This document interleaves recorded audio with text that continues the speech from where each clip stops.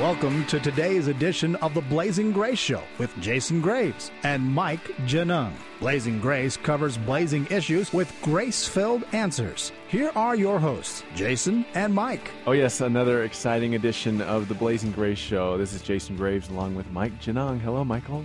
Hey, Jason. How are you? I'm suffering. The Lakers have lost 6 in a row, and oh, you poor thing. What am I going to do with that? I don't know. Maybe switch to the Clippers. Well, I tell you what, it's very interesting we're talking about suffering because that's the topic for the show today. And so you're asking, why would you be doing a show on suffering? Well, I think we can all relate to it in the first place, right? But we've got some stories to share around suffering. We want to certainly connect with you about those stories and certainly make more space for your own stories to be known in the places where you're able to share those things. And but also just look at how we can identify with Christ through suffering. So, Mike, I know that this is a unique time of year for you and your family and how that connects with suffering. So why don't you share about your own experience there?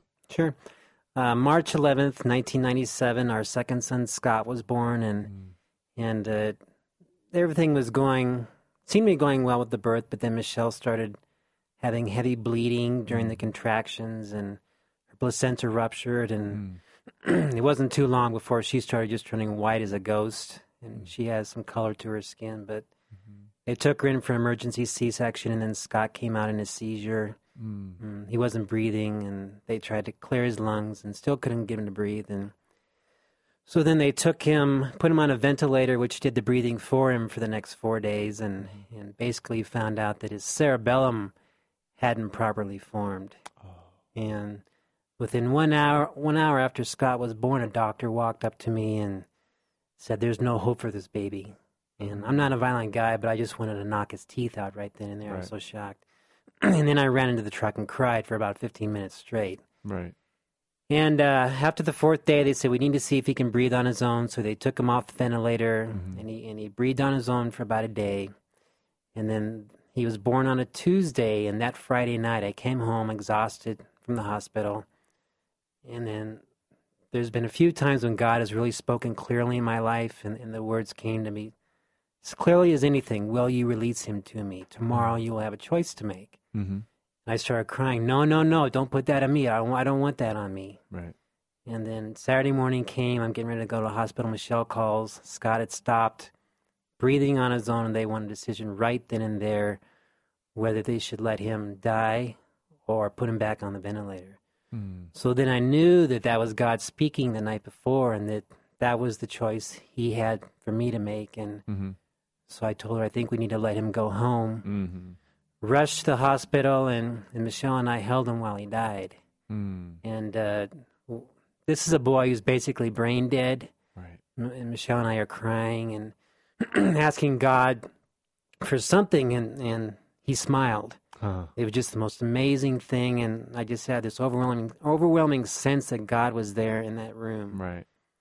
And then he died, and pretty much I was just broken for about a year after that. Right. There were mornings I'd sit there, I just couldn't pray, couldn't read the Bible, just sat there and stared, and other mornings I'd be crying my eyes out. But today I can see that God used that in so many different ways, because I was a driven workaholic, and that really broke me of the idea that work could be a god or satisfy in any way, and it showed me the true value of my children and my wife. And I hate to say it, but about 6 months after that event, I acted out with porn. I was still struggling back at that time, and I'd always had this concept or hope that some big emotional traumatic event was going to cleanse me of that sin, but that doesn't happen. Right. But part of what I hope our listeners gain from today is that there is a blessing in suffering, and when we run from it, it's only going to make it worse. Right. So we have to face it, and we just had a birthday cake, March 11th, just a couple days ago for Scott, and my little son Sean was crying as we talked about what happened. But right. You know, you read in the Bible, there's a lot of people that are crying, suffering, going through tears, and they're expressing it. So it's very healthy. Right. So Scott would be 7 or 8 today? 10. 10. Oh, okay. So this is 1997. Right. Okay. So 10 years old. So you have got 4 children, and certainly it'd be much different if you didn't have any children. But still, this is something that really affects your family. I mean, here's, your son now is 13? 12. Yeah, okay. So Sean's 12 years old. And he's still having this kind of reaction. So that just really speaks of the power that this has in your family still.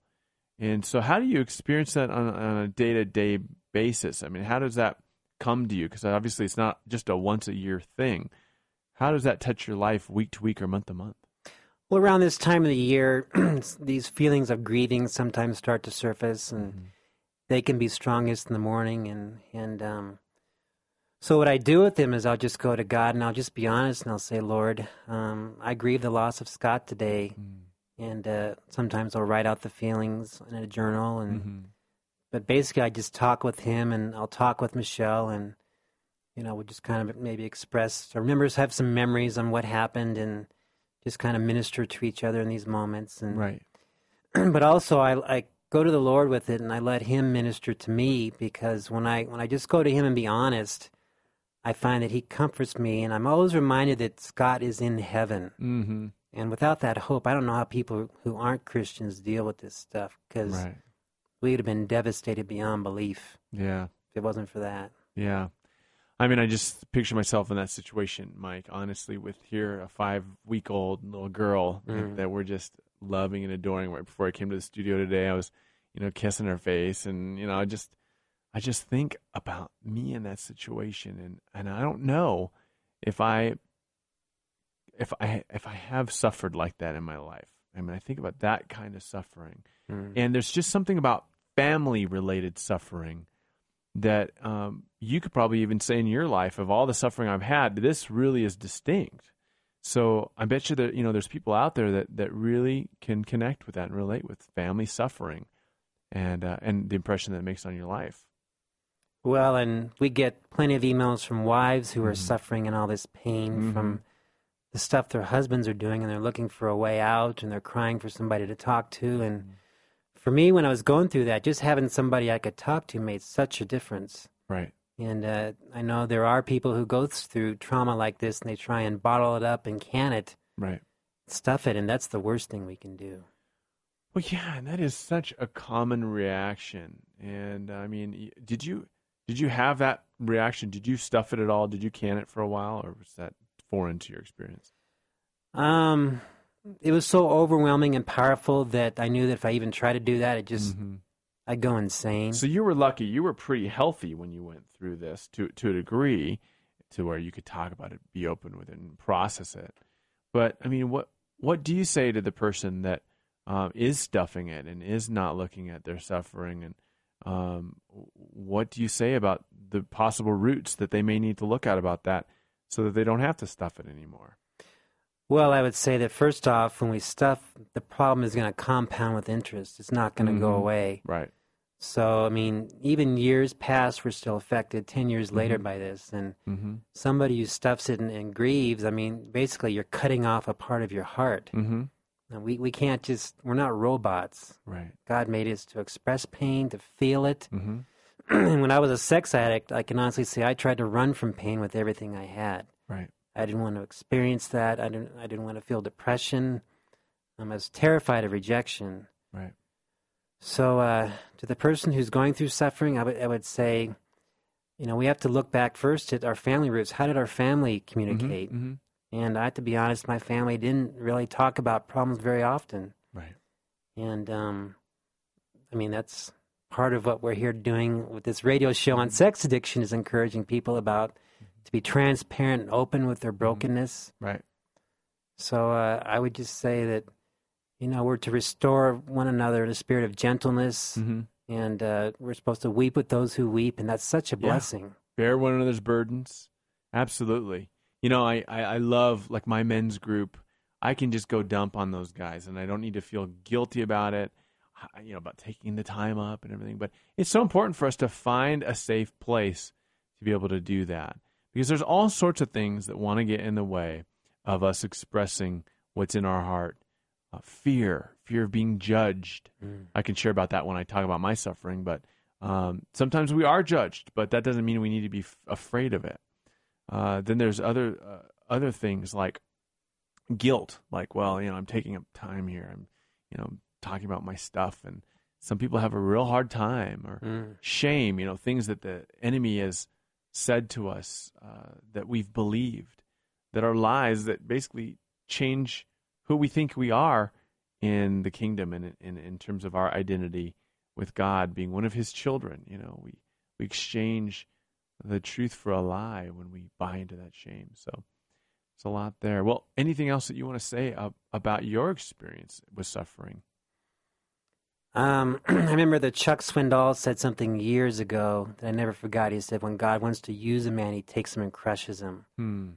And I remember always wanting to be used, but I really didn't want to be crushed. Right. But it's so true, because without that crushing, we still have that pride left intact, that I can do this on my own. Right. You still rely on our own strength. And God, there's so much that He's taught me more through the times of suffering than He ever has, or than I've ever seen through the times when things are going well and I'm not really connecting with Him. Right. Yeah, and there is such a danger in not being willing to be crushed, or not being in a position to be crushed, or just not being crushed, because if we do things on our own strength and in our own pride, we're missing out on the resources of the universe by partnering with the Lord of hosts and God, who wants to be in there for us and can make it so much better. But secondly is that, we often overestimate our own power and strength, don't we, in our pride. And so therefore, we're a little unstable. So yeah, important to be crushed, not fun or something we look forward to, but certainly it's a loving crush, isn't it? Yeah. Good.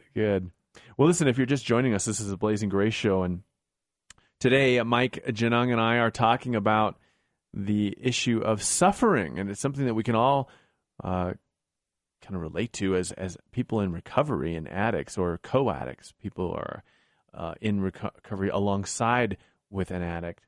But I want to share a little bit about my story with suffering as well, Mike, in just a second here. But just a quick announcement. We've got the first ever, hopefully annual, possibly last, Healing for the Soul reunion retreat. So we are going to be celebrating relationships, which is the theme here in Florissant, Colorado. It's about 45 minutes west of Colorado Springs in the beautiful mountains of the Rockies. And we're going to be getting together and having some workshops on relationships. We're going to be having some very relational healing worship time with counselors there that can pray with you. And we'll be talking on the theme of relationships. So if you want more information, you can go to healingforthesoul.org and click on the services tab, and the brochure is on the retreat page. So we'd love to have as many Blazing Grace listeners as possible come and join us May 18th through the 20th. So is this for men and women? Good question. I'm so glad you asked. It is for men and women. You can come as an individual or with your spouse. If you're single, if you're married, whatever.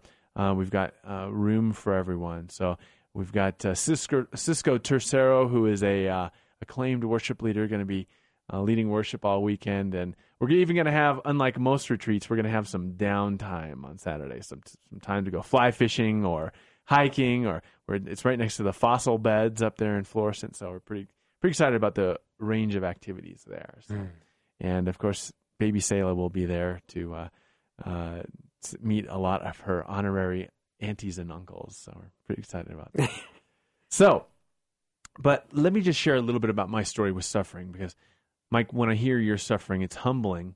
Because again, I really, for me, I think that would impact me more than anything I could ever imagine. I really can't imagine anything being harder to go through than with my family, my wife or my daughter. Just devastating. But I know for me, there have been times in my life where the suffering has been very rich, very tangible, and something I did not enjoy at the time. But look back and see a lot of character from. And it has primarily to do with when I started to be really real about my struggle with primarily same-gender attractions. And I remember I was working as an intern in the youth ministry department at my home church back in the Seattle area.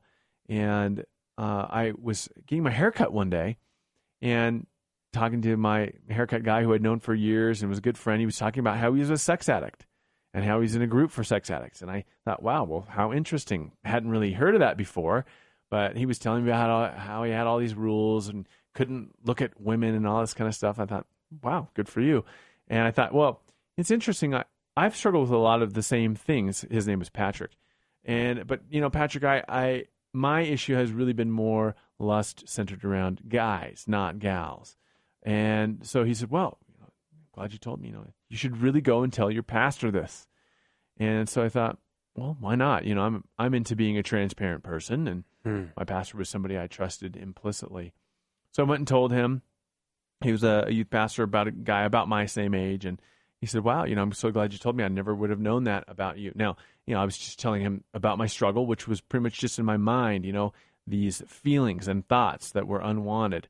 But hadn't ever acted out with another person in my adulthood and wasn't acting out with another person at that time. So he said, well, just to be on the safe side, let's go ahead and share this with the executive pastor of the church. Now, the executive pastor was the person who was in charge of all the other pastors. This was a big mega church, and there was probably, 30 pastors, right?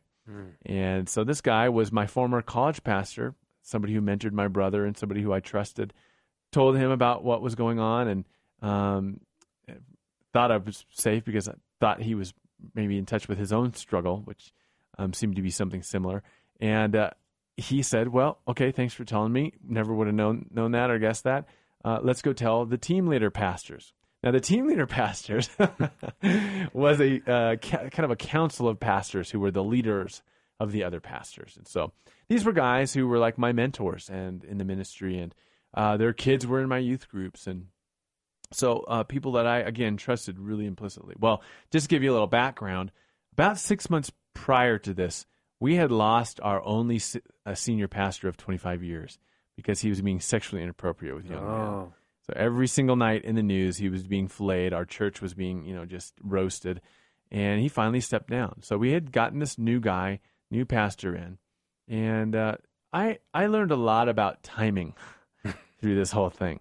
I learned a lot about not casting my pearls before swines. But essentially what happened was I went into this room with him and these other team leader pastors. All 30 of them? No, there was 10 on the council, and they were the leaders of the 30 other pastors.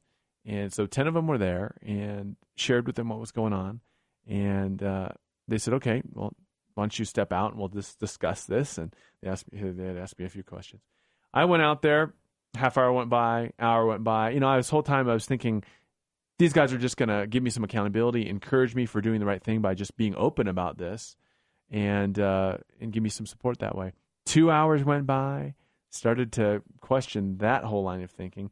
Went back in the room. And they said, well, listen, you're describing an impurity, and here's what we're going to have you do. You're stepping down from all ministry.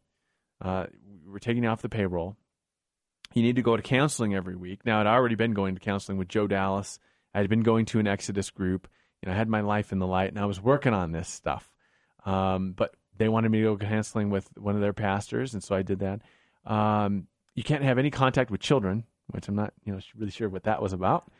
And then they basically said, we'll reevaluate in 4 to 6 months. Well, I did everything that they asked me. It was very painful. I mean, the ministry was my life at this point. I was doing ministry, Monday, Wednesday, Tuesday, Friday, Saturday, Sunday. And so to step away from this and to not be able to tell all the kids, there was hundreds of kids. I mean, we were having outreaches of 1,000 or more, and I was being able to speak at these outreaches. So I was very, had a lot of exposure, a lot of connections with these kids, and not being able to tell them why I was stepping down and having to kind of make up this vague, phony reason of, well, I'm just sort of burnt out. That was really hard. Then seeing the kids at church, but not being able to really talk with them, having to kind of keep my distance, was very painful. Not being able to really tell my friends or other people in the ministry really what was going on for me. that was like, being almost invisible in my church. Did you feel like an outcast? I felt very much like an outcast, especially with these team leader pastors. I was very tempted to get bitter at them, but the whole time I just clung to the hope and the belief that God was going to make good on this and he was going to redeem it. But yeah, I did feel like an outcast when it came to these pastors because 4 months went by, they didn't review. 5 months went by, they didn't review it. 6 months went by, I saw the writing on the wall, and I basically went and took a job in another state. So, it was painful, felt marginalized, but God has really used it for sure. When I see people who now feel very scared about being in the light with their stories, with anybody, I have a lot of confidence in being able to tell them, listen, you can be in the light with people, and it can get messy. It doesn't have to. But I have some wisdom to pass along, like don't throw your pearls before swines. You don't need to tell people who don't need to know certain things. But also, be careful about how you tell it. I wish I would have told those people from more of a position of strength and victory than a position of, boy, I'm just really struggling with this. Because at that point, I really was struggling with this. To this day, or at this point in my life, in this struggle, I can talk about it a whole lot differently. So, yeah, there's my suffering, all right? You have it, all right? So from that furnace, looking back today, what can you say God did to you in your heart personally from it? Great question. Number one, he affirmed me. He said, you know what? These men were just doing the best they could. They're broken human beings too, and they deal with things like fear. And they deal with things like judgmentalism. And they deal with things like ignorance. And I think there was a lot about their decision-making that had those influences in it. But God can still use that, and he affirmed me that I am the authority in your life, and these people authority, the only authority they have over you is because of me. So if you obey and if you apply yourself to what they give you, I'm going to bless your life because of it. And he has. Redemption. I mean, gosh, if I hadn't gone through that, I wouldn't have this story to tell. People need encouragement that people have been through these kinds of stories, because there's people in churches getting judged left and right. And my message to them is a message of hope that, look, it doesn't matter if you've been judged. Go to another church. Or go back and reconcile with those people and say, hey, you know what? I think you could have done things a little different here. And I'm tempted to do that as well. How did you cope with the temptation to turn to bitterness or criticism or judging on them? Well, that wasn't easy because I come from a long line of championship grudge holders. Okay, so the Graves clan can hold a grudge like no one. All right, so I was really tempted to get bitter. And sure, did I take some distance from these people? Yeah, I did take a little healthy distance from them, but I didn't cut them off, and I didn't dwell on my anger towards them. Instead, I have prayed for them, I have approached them, and I've tried to direct the energies, any negative energies that I had, anger and whatnot, to something that's been reparative or redemptive or good. And so, now, these days I'm doing counseling, I'm doing speaking, and I'm opening my mouth on the radio regularly here. So hopefully that's enough. That's great, because isn't the temptation to go to judging, isn't that so subtle and so powerful and easy to fall into? I think it is. And, there's a difference between being making a judgment and being judgmental. It is important to make a right judgment, as the Bible calls us to be discerning. But when we take it one step further to say, I'm better than you because of this, that's called judgmentalism. All right? So there's a difference to be explored there. We just have a minute, but I just hope that this show is ministered to you today, because we can all connect to suffering. The wife, like you said earlier, Mike, who's out there, who needs answers because of her husband's acting out, who needs support, needs somebody to talk to, needs to trust and hope again. The addict who's just in the throes of this addiction. We want to help you. We hope that this has been support to you. But just remember that Jesus can redeem this suffering, and he has suffered more than the cumulative suffering of all mankind up on that cross. So we can identify with Jesus in our suffering. So embrace your suffering, and let's take it and move redemptively to the future. Next week, we're going to talk with Tom Pettigo, so make sure and tune in right here. This is the Blazing Grace Show. We'll see you around. So long. Thank you for tuning in to this edition of the Blazing Grace Show. We trust today's broadcast helps bring you closer to God and to what God desires for your life. Blazing Grace is a listener-supported mission intended to help listeners around the world. Your support is vital in keeping that mission alive. We ask you to prayerfully consider sending a tax-deductible gift to Blazing Grace. It would be gratefully appreciated. You can send your monetary gift to Blazing Grace, P.O. Box 62521, Colorado Springs, Colorado 80962-2521. That's Blazing Grace, P.O. Box 62521, Colorado Springs, Colorado 80962-2521. Want to learn more about Blazing Grace? Find us on the internet at www.blazinggrace.org. That's www.blazinggrace.org/radio.htm. On that page, you'll find a downloadable copy of this show, or you can visit oneplace.com under Ministries. Look for Blazing Grace Radio. If you want help resolving a sexual addiction, you can reach Jason Graves toll-free by dialing 877-590-SOUL. That's 877-590-7685. In addition to Jason Graves counseling, Mike Genung has a book out. Mike Genung's book, The Road to Grace, Finding True Freedom from the Bondage of Sexual Addiction, is available at www.roadtograce.com. The book guides those who struggle with sexual addiction to a place of finding the abundant life of Christ. There are also sections for wives and recovery for marriage. Desire for a specific subject to be covered on Blazing Grace? Tell Mike Genung what you want covered. You can email Mike at blazinggrace.org. We look forward to sharing more blazing issues and grace-filled answers next time. Thanks once again for listening, and may God shine His grace upon you.